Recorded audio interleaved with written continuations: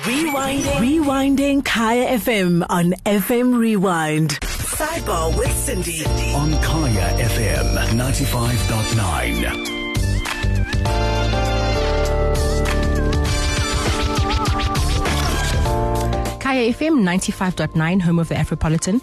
Sidebar Cindy with me, Dr. Cindy Siwe van Sail. And this evening, I'm asking, how do you cope living with schizophrenia? Medical issues, sex and family, finance, parenting and emotional development. Sidebar with Cindy. Every Monday to Thursday, 7 to 8 p.m. on Kaya FM 95.9. Kaya FM 95.9, home of the Afropolitan. Welcome to Sidebar Cindy with me, Dr. Cindy Siwe van Sail. This evening, we're discussing mental health, and we'll be specifically speaking about schizophrenia. I think schizophrenia is one of the most misunderstood mental disorders, and it's important for us to chat about it. And I'm very happy to have Dr. Gwen Tonyan in studio with me. She's a psychiatrist, and we'll be unpacking this mental condition. We'll be taking your calls on 086 000959. You can SMS us on 36959, and the hashtag to use on social media is Sidebar Cindy and Kaya FM Talk. So before I start taking your calls, I'd like to welcome Dr. Gwen Tonyan to Kaya FM. Oh, thank you. Okay, Dr. Gwen. So you're a psychiatrist, and so just let us know what does a psychiatrist do? Because I know a lot of people confuse psychiatrists with psychologists. Mm. So let's start by explaining exactly what a psychiatrist does. All right. So a psychiatrist is a medical doctor that specialized in mental health illnesses. So in terms of what we do in therapy is we use medication and psychotherapy. So what people know as talk therapy as part of a therapy for treating mental illnesses. And I think the confusion with a psychologist is that because we use medication and talk therapy, there's always that confusion.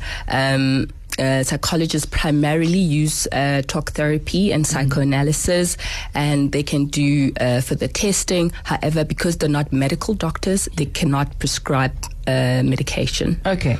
And the training, I mean, obviously you do your basic medical degree, and then after that you have 4 more years of formal training just focusing on psychiatric disorders. Yes, that's true. Okay. And so schizophrenia is a mental disorder that usually appears in late adolescence or early adulthood, and it's characterized by delusions, hallucinations, and other cognitive difficulties.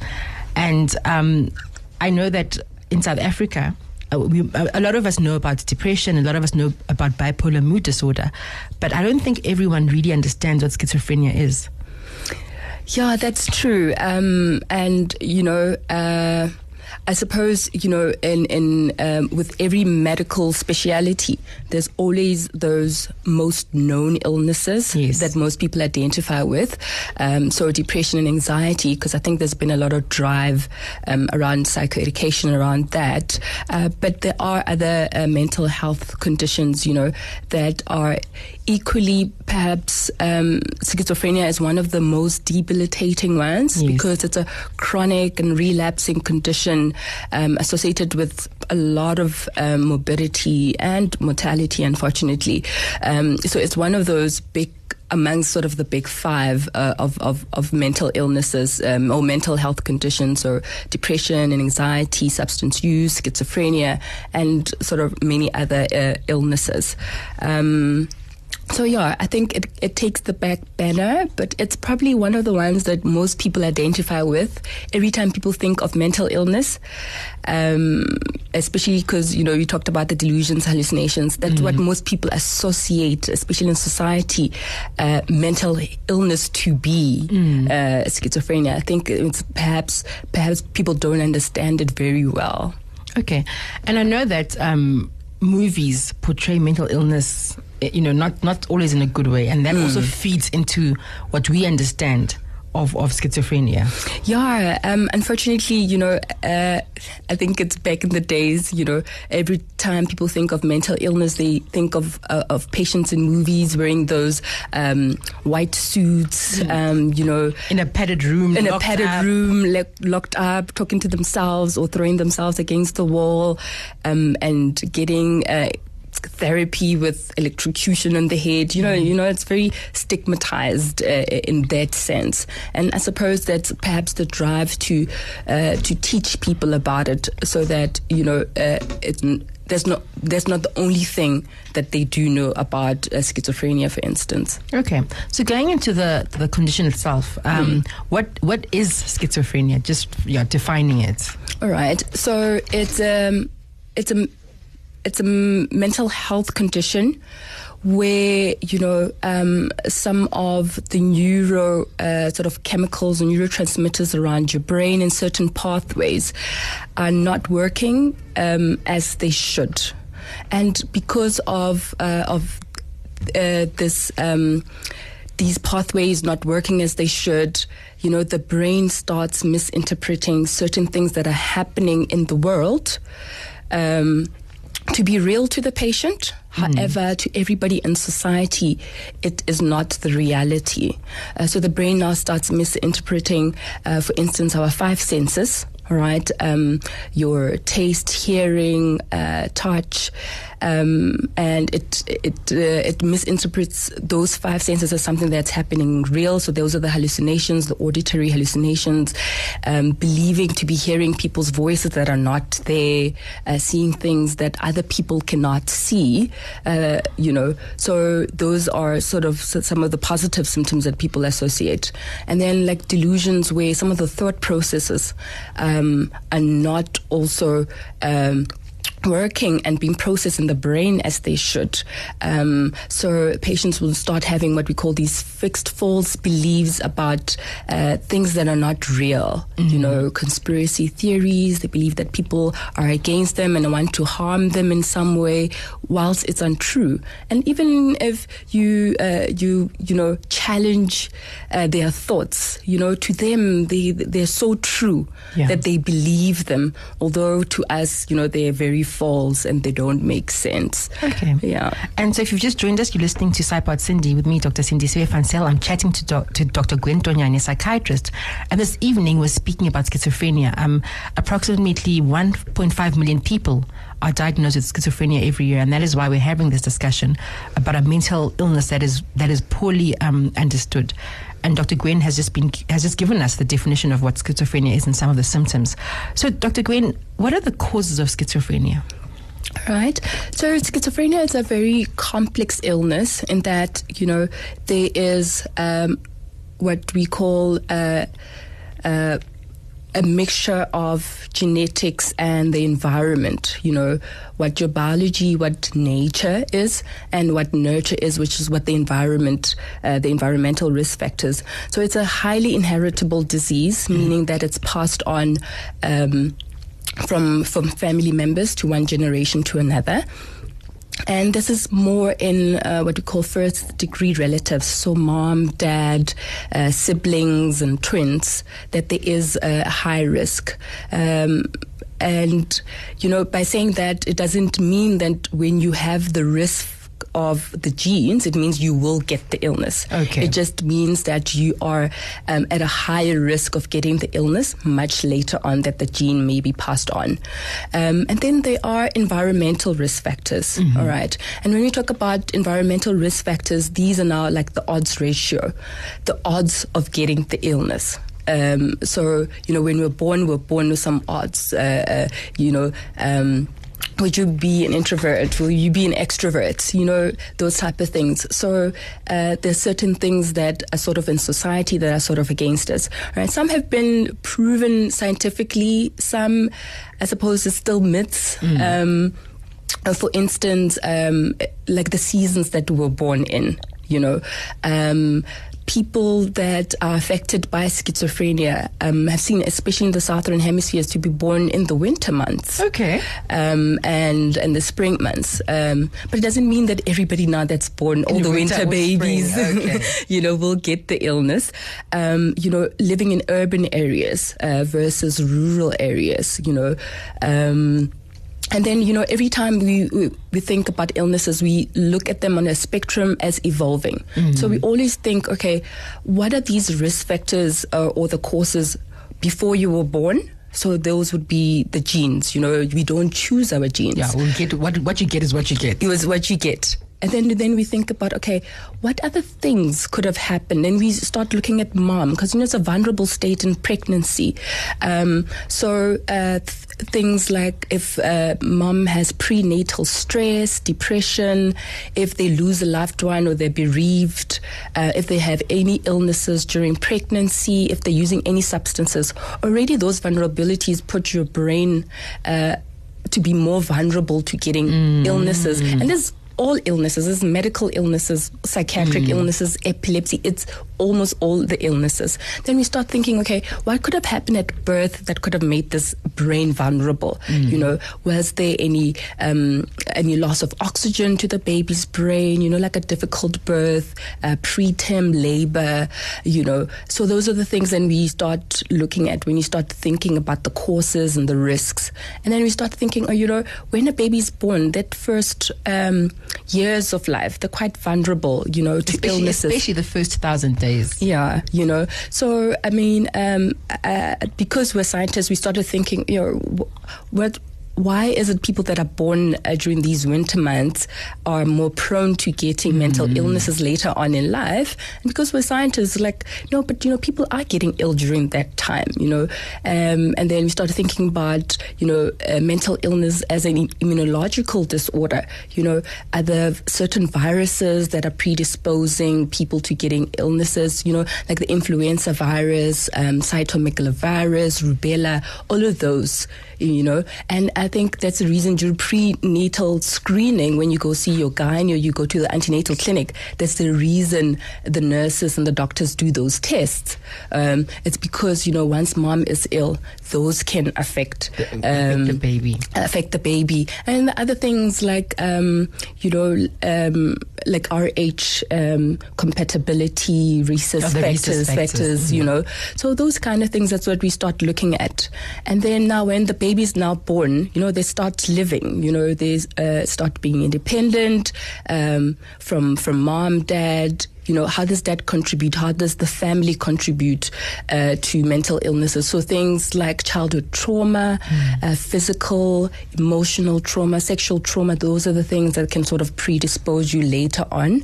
The loss of a parent, especially before the age of, they say 12 years, can also put you, it just increases your odds later on, to getting other illnesses. So those are the sort of things that we sort of look at sort of early on. And then later on in life, then we start thinking about, okay, what are the things that we're doing recreationally, like substances, big studies have come out to show the link between substances, especially cannabis and your stimulants. So when you talk about stimulants, we talk about the upper drugs, what most people refer as the rave drugs, ecstasy, cocaine, LSD, hallucinogenics. So those are sort of the substances that have been highly linked to having a psychotic illness later on in life, and there have been some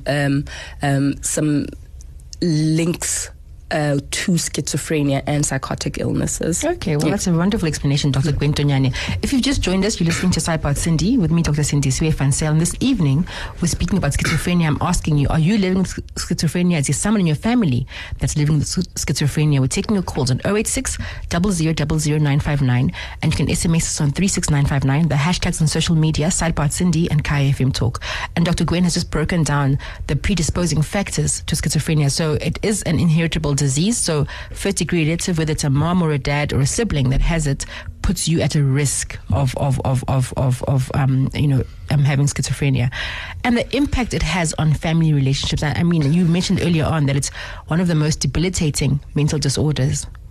Unfortunately, it is. And usually, mental illnesses don't just affect the individual. The individual exists within society where they have intimate partners. Then you exist in a family, then you exist in a community, So the impact just doesn't stop with the patient themselves, but the family. And, and obviously, when somebody does not for instance, with the positive symptoms, with the delusions, it's usually against the people that do care for them. They start believing that their own families, their own loved ones are the ones that want to harm them. And because to them, this is the truth, it's real to them. They act according to those delusions. For instance, let me make an example. Maybe with an intimate partner, they may believe that the partner is unfaithful to them, and then they will act according to those delusions, go through the social media, tap their phones, but to them, because, it is the truth, even if their partner does show them that evidence against it, and obviously that will put strain in the relationship, and that can have, for instance, when they believe that their families and their relatives are out to harm them or they want to bewitch them, then they can act. And then, that can strain the relationships. And because of how they act, sometimes, the functionality goes down. So they don't fulfill the responsibility, to the partner, for instance, or to the family by parenting roles and fulfilling those. The functionality starts going down. So the family gets affected that way. And sometimes it can also be very unsafe for the family, because when they do believe these things, sometimes the mood can change, where they can get very irritable and then become aggressive and harm the family or damage property, and sometimes even harm themselves. So it can strain the family in that way. But however, family is also, in a sense, a good collateral for us. So they can give us a picture, a full of picture. What's been happening. Because often when the patients then present to us, they're quite ill and have lost touch with reality, that, sometimes they can't give a good account of what's been going on. And then the family, become useful in that way. And they can support the patient through therapy and hospital admissions or and their journey, with the illness. Okay, so we'll get into the patient's journey of schizophrenia a bit later on in the show. But we're taking calls on 086 0000 959. We have Lerato calling us. Good evening, Lerato, and welcome to Sidebar with Cindy. Hi, how are you? Good, thank you. Fine, thanks. I'm wondering if, let's say, you are pregnant, and then during the pregnancy, at 5 months pregnant, and then you realize that your partner has been cheating, and then you self-harm, you drink pills, and then because after the 20-week thing, you can't terminate. You're forced to continue with the pregnancy, but you're not okay emotionally and mentally. What happens to the child? Does that affect the child during the pregnancy and after, or does that not affect them at all? All right. Thanks for the question.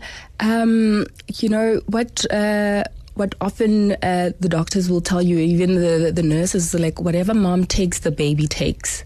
So unfortunately, some of these illicit substances or, can pass on to the baby and make the baby's brain vulnerable.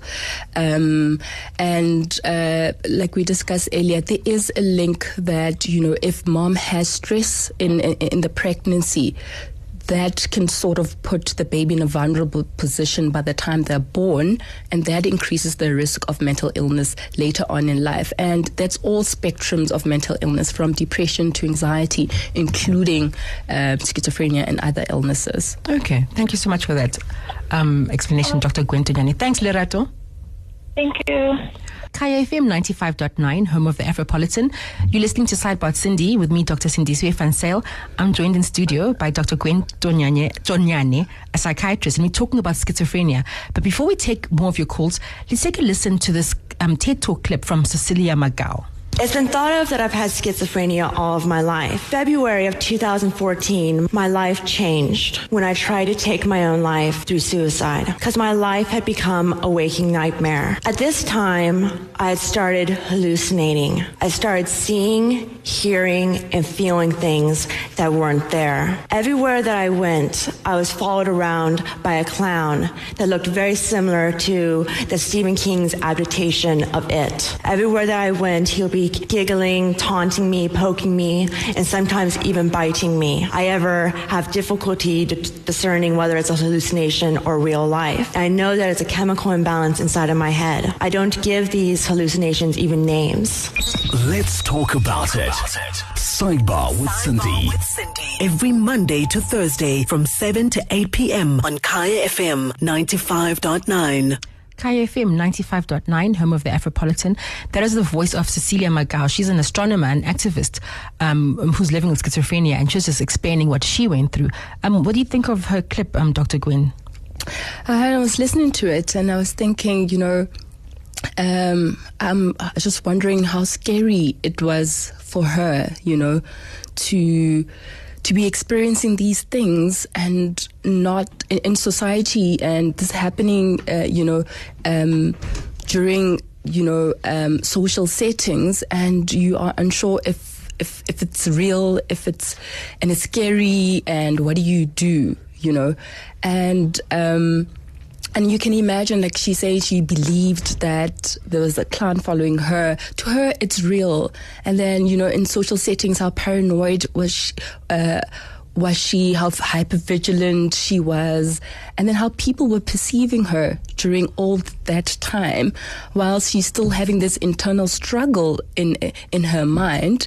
And, and then what people are seeing, and how scary it was for her, and how scary it was probably for other people to see her like that. And I think that's perhaps what schizophrenia does. It's a very scary illness to the patient themselves, because sometimes they don't understand what's happening and why is it happening to me, and and often they go to the family or their friends to confirm, are these things that I'm hearing and seeing, is it only me? Are you also hearing it? That sense of belonging or wanting normality. And sometimes because it's scary, then people shy away from them to leave them to their own device, and becomes a very isolating illness. And hence, like schizophrenia at the beginning, what we call the prodromal stage, it can present a lot like other illnesses, especially depression and anxiety, because when they're going through this, the mood changes, they withdraw from society, they become socially withdrawn, they can become very socially anxious, very anxious in social settings, and because of that, the mood goes down. And then the drive for wanting to live, to be in society, also goes down. The drive to want to take care of themselves also goes down. So that's when, the illness starts evolving into more what we call the negative symptoms. Then they become very emotionless. They can look very aloof, very disinterested. Even their facial reactions in social settings, they look very flat and very cold and very disinterested. And this probably makes for a difficult diagnosis. Yeah, it makes for a very difficult diagnosis. And I think, and that's why during that time, they're quite vulnerable then to using substances, because, they're trying to self-medicate, trying to cope with what's happening. To silence the voices in their heads. Unfortunately not knowing that the worsening of the symptoms, or bringing on the illness much quicker and making it much, much more worse, and almost, the trajectory of their illness all moves towards, towards like a poor prognosis, where they don't do very well. And that's where the morbidity comes in, because then they lose a lot of years to disability, So, yeah. Oh, thanks for that, Dr. Gwen Donyane. So we have Susan calling us from Rudaport. Good evening, Susan, and welcome to Sidebar, Cindy. Good evening, Cindy. I'm going through the same thing with my husband. My husband just started changing condition more than a year ago, 2 years ago. He just started, the same thing happened. He just started seeing people following him, people with sunglasses, and started saying a whole lot of crazy things. And eventually he ended up in Moria, where he was there for 6 weeks. And then he came back, he was fine. He was fine now for a whole year now. It just started now recently. His sister was sick in hospital. I was called to pick her up. He came back. He found her in the house, and he started behaving weird. And he started being violent. He chased me out of the house. And now I'm getting calls from his friends saying that he's behaving weird. He says he can't sleep in the house because he's fighting evil spirits the whole night. He's sleeping in a car. I don't know how to help him because I do realize that he could be having some form of mental illness, purely because it's the second time that it's happening. And he's hallucinating and he's seeing things, and I'm now the bad one now. I don't know how to help him. I feel sad because I feel it's my role as his wife to help him. But I just don't know because he doesn't believe in medication. In his family, there is someone with a mental illness. He's his older brother. I'm just stuck. I don't know what are my rights. What can I do to help him? And I'm also scared at the same time because someone said to me, if he should do something to you and hurt you, he's going to come scot-free because of the mental illness that is not diagnosed, but clearly it looks like, because it's the second time that it's happening. And he's isolating. He switched his phone off for the last 3 weeks. He doesn't answer phone calls. Everybody's phoning me. People are telling me how he behaves.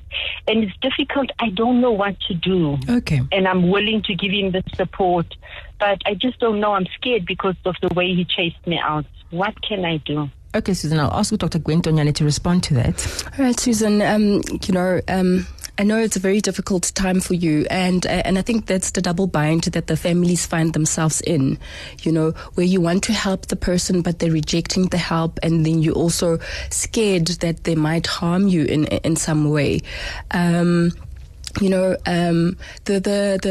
The country, or what we sort of advocated for, with the Mental Health Care Act, is that, when our patients are, affected by the mental illness, like in schizophrenia, for instance, we need to protect them against themselves sometimes, and sometimes that involves getting them admitted to a hospital involuntarily, without their consent, because it's in their best benefit. Okay. It's in the benefit of his health and the health, perhaps, or the safety of his family and the community. So I think my advice would be to go to the nearest clinic, nearest hospital, and or perhaps call emergency services and see if they can assist.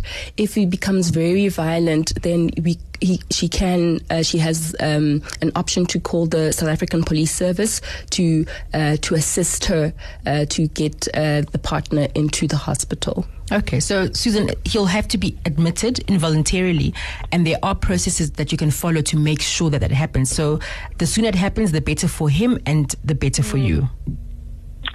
Okay, thank you very much. Okay.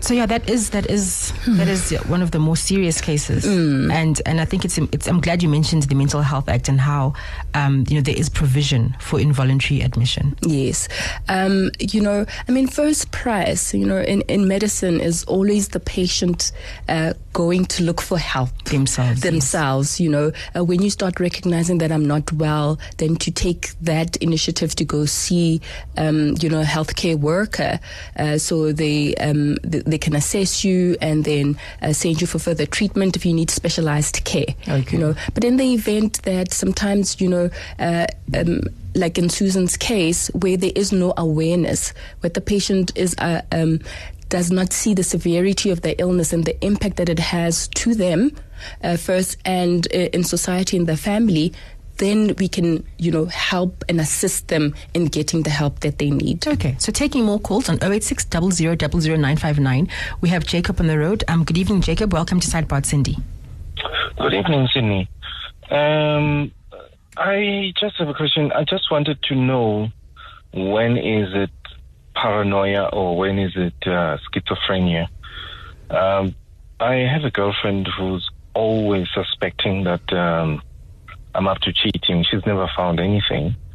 But now I'm a bit shocked by the symptoms that the doctor there mentions, like always checking on the phone, tapping the phone, changing moods, like we can be together today, tomorrow she's out of mood, and she doesn't forget anything that she considers as an offense. And at first I wanted to leave, but something tells me that there's something wrong there. So I just wanted to find out, where do you draw the line that it's just, paranoia or over obsessiveness or schizophrenia? And how do I suggest help for such a person who seemingly does not think that she might have a problem? Okay, Dr. Gwen. All right, okay. So, I think that's the beauty about perhaps mental health, that everything happens in a spectrum from what normal is to what perhaps may look abnormal, right? So when this paranoia can be shifted, when evidence is presented against it, and this paranoia can be shifted where the person can accept, okay, that might be real, that might not be real.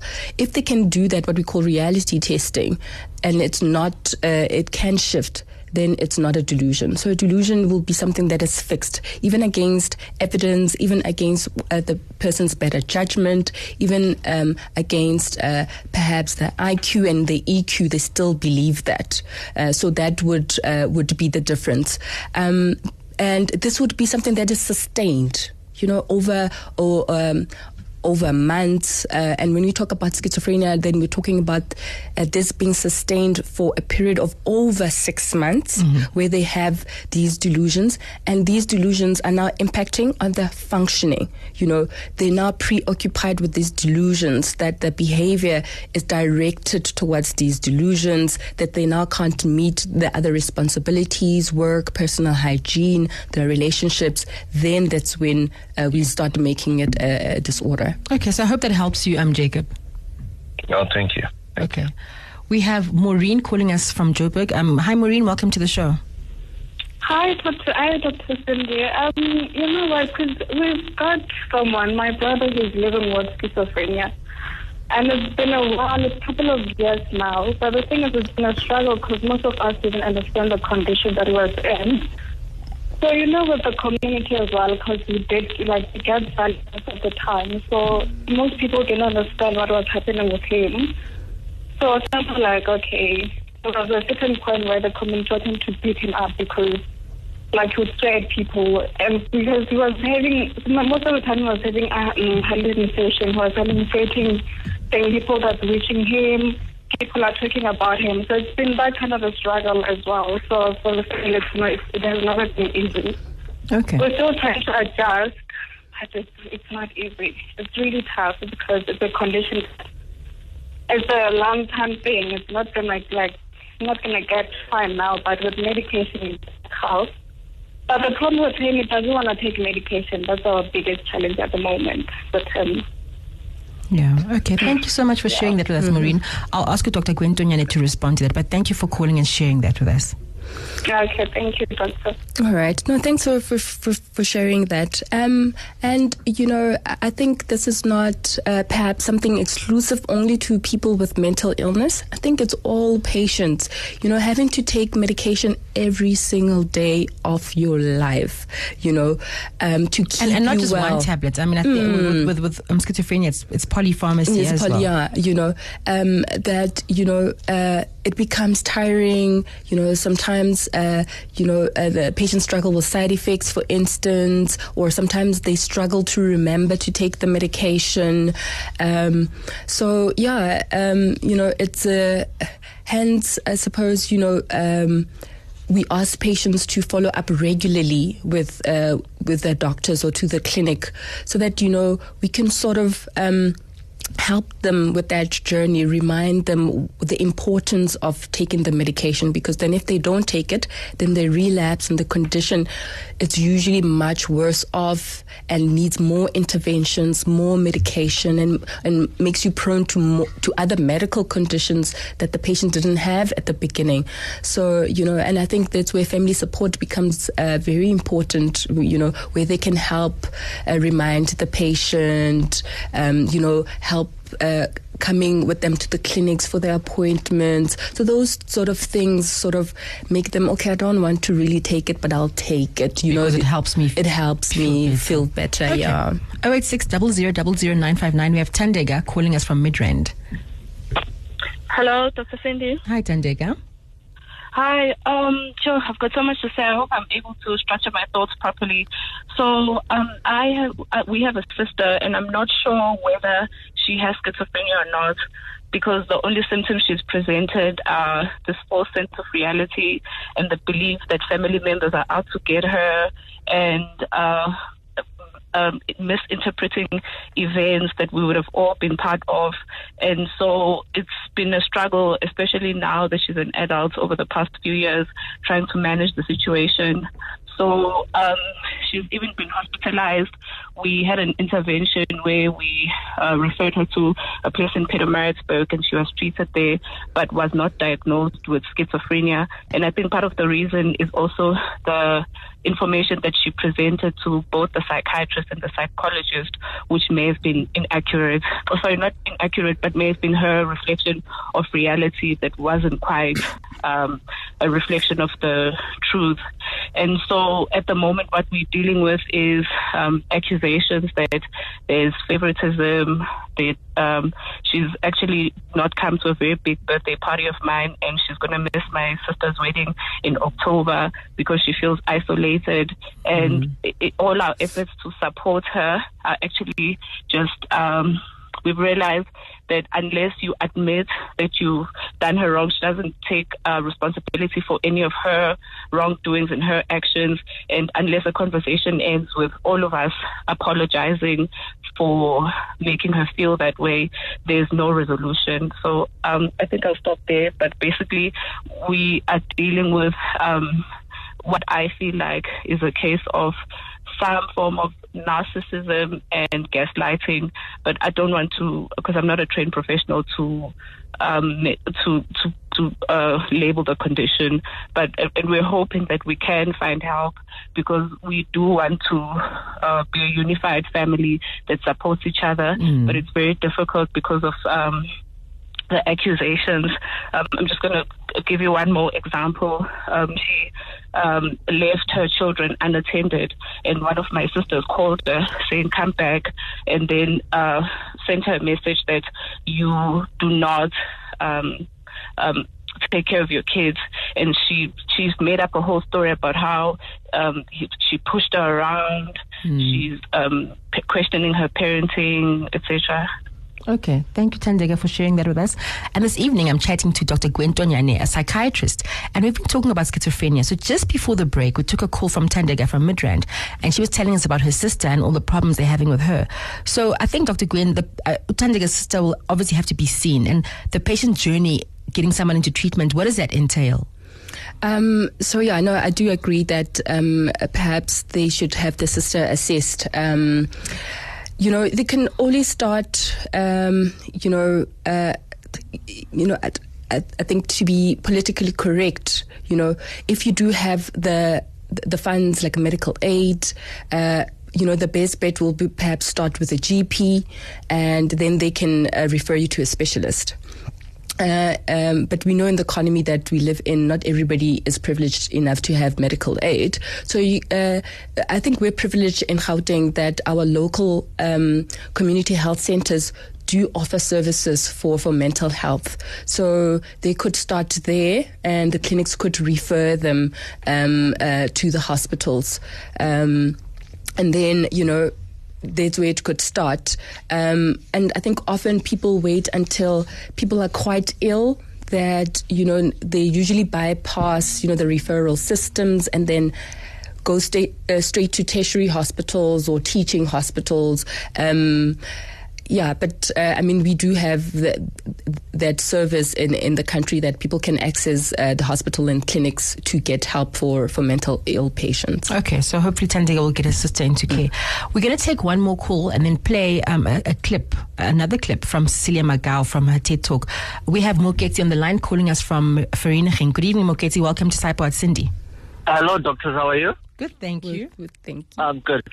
Just two things, if I may. The first, Doc, can you please just explain to people whether the movie A Beautiful Mind, is it a true and accurate depiction of schizophrenia or not? I remember it came out while I was in high school, and a lot of the guys would say, "Oh, that's schizophrenia is all about, it's not so bad." So if you can just address that. And secondly, having been involved with the mental health unit before, one of the things that I saw is that a lot of the kids who came in had drug-induced psychosis, invariably dacha, but quite a number of them ended up going on to develop schizophrenia.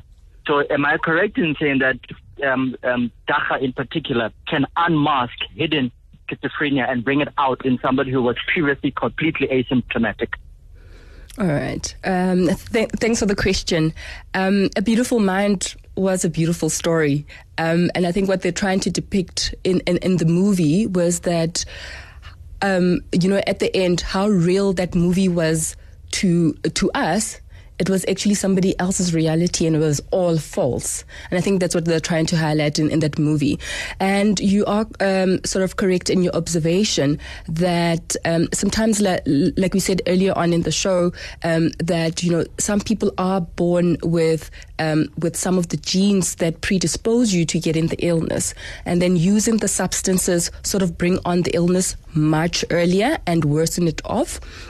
Another observation is that, in our studies have shown that using cannabis, especially early on in adolescence, so we're talking before the age of 15, has been associated to having a first episode of a psychotic illness by the age of 25. So how much you use and how early you start using it, that can present later on as schizophrenia. That risk is there, and there's been a lot of research around that. Oh, thank you very much for that. Okay, thanks for the call, Doc. Okay, so we have a few more minutes of the show left, and before I run the competition, so please don't forget to call. 2 dads must call in around 5-2, and we'll be running the Grow Great competition, where you can win yourself a 3,000 Rand Baby City voucher. And the aim of the Grow Great campaign is to ensure that we achieve zero stunting by 2030, because stunting affects kids adversely, and we want to make sure that kids, have the best start, starting from birth straight through to their 3rd year. Those first 1,000 days are very important. So this was a very fantastic show, Dr. Gwentonyane. I think you really managed to break down schizophrenia for us. And before we end the show, I'd just like to know, what is the treatment that's available for schizophrenia? I think it's important for listeners to know what treatment is available and what needs to be done for patients that are diagnosed with schizophrenia. All right. So when you talk about treatment, we're talking about management of a patient, holistically, looking at the biology, looking at what's happening psychosocially for them, spiritually, culturally. We try to encompass all of that. So it's a mixture of medication, all right, to be on the right treatment, and also psychosocial support, psychotherapy in terms of psychoeducation, supporting the family, making the patient a productive member of society. So if we need, to help them with occupational balance, we have OT for that. So it is sort of a team effort to keep the patient well. Okay. And if someone is listening and they're worried about their family member, just what are the steps to getting their family member into care, especially if the family member is uncooperative? All right. Just to remind everyone about the Mental Health Act and what it accommodates. All right. So what the mental health care accommodates is for all levels of patients. So meaning the patient that accepts that they have a condition and they want to access help and they're agreeable to the help. And then there's a patient that's sort of on the fence, is unsure if this is necessary for them or not, where the family then sort of can admit, they can take them to the hospital as an assisted mental health care user, where it means that the patient, even if they want to sign themselves out of therapy or the hospital for treatment, they cannot unless the family member agrees and thinks they're well. And then there's the involuntary one, where they obviously don't have the awareness and see the seriousness of them being ill and the danger that they pose to themselves and other people, or being vulnerable to being taken advantage by other people, that then they need that assistance to be admitted. So first prize is the patient agrees, then the next of kin, and if they can't, then we have the police service to assist us, emergency services to assist us to get the patients into the hospital. And it's also important for people to know that, so the decision to admit someone involuntarily, one doctor alone can't make that decision. So it's two 2 doctors, yes, and one of them has to be a psychiatrist. And I think this is a safety net to make sure that people don't just take people to hospital and demand that they get admitted. And the family, in terms of family support, if a family is living with someone with schizophrenia, what kind of support should they be giving? Should they be giving the person that's living with schizophrenia? All right. I think the first, I think being part of the management with the doctor and the patient is the first thing, because then you can discuss, what will be applicable, because every patient is different and their needs are very different. So it'll be a discussion between the doctor, the patient, and the family. And I think if people, want more information, they can go to www.schizophrenia24/7.co.za, and they can read up, testimonials about families, about some of the patients affected and living with schizophrenia, how they've coped, and perhaps that they can allay their fears, about how to support the loved ones. Great stuff. It's been such a pleasure having you in studio, Dr. Gwen Tonyane. I shall definitely have you back on Sidebar Cindy. But thank you so much for being here, and I really enjoyed chatting to you. Thank you for having me. Sidebar with Cindy. Every Monday to Thursday, 7 to 8 p.m. on Kaya FM 95.9. Rewinding Kaya FM on FM Rewind. Visit kayafm.co.za for more.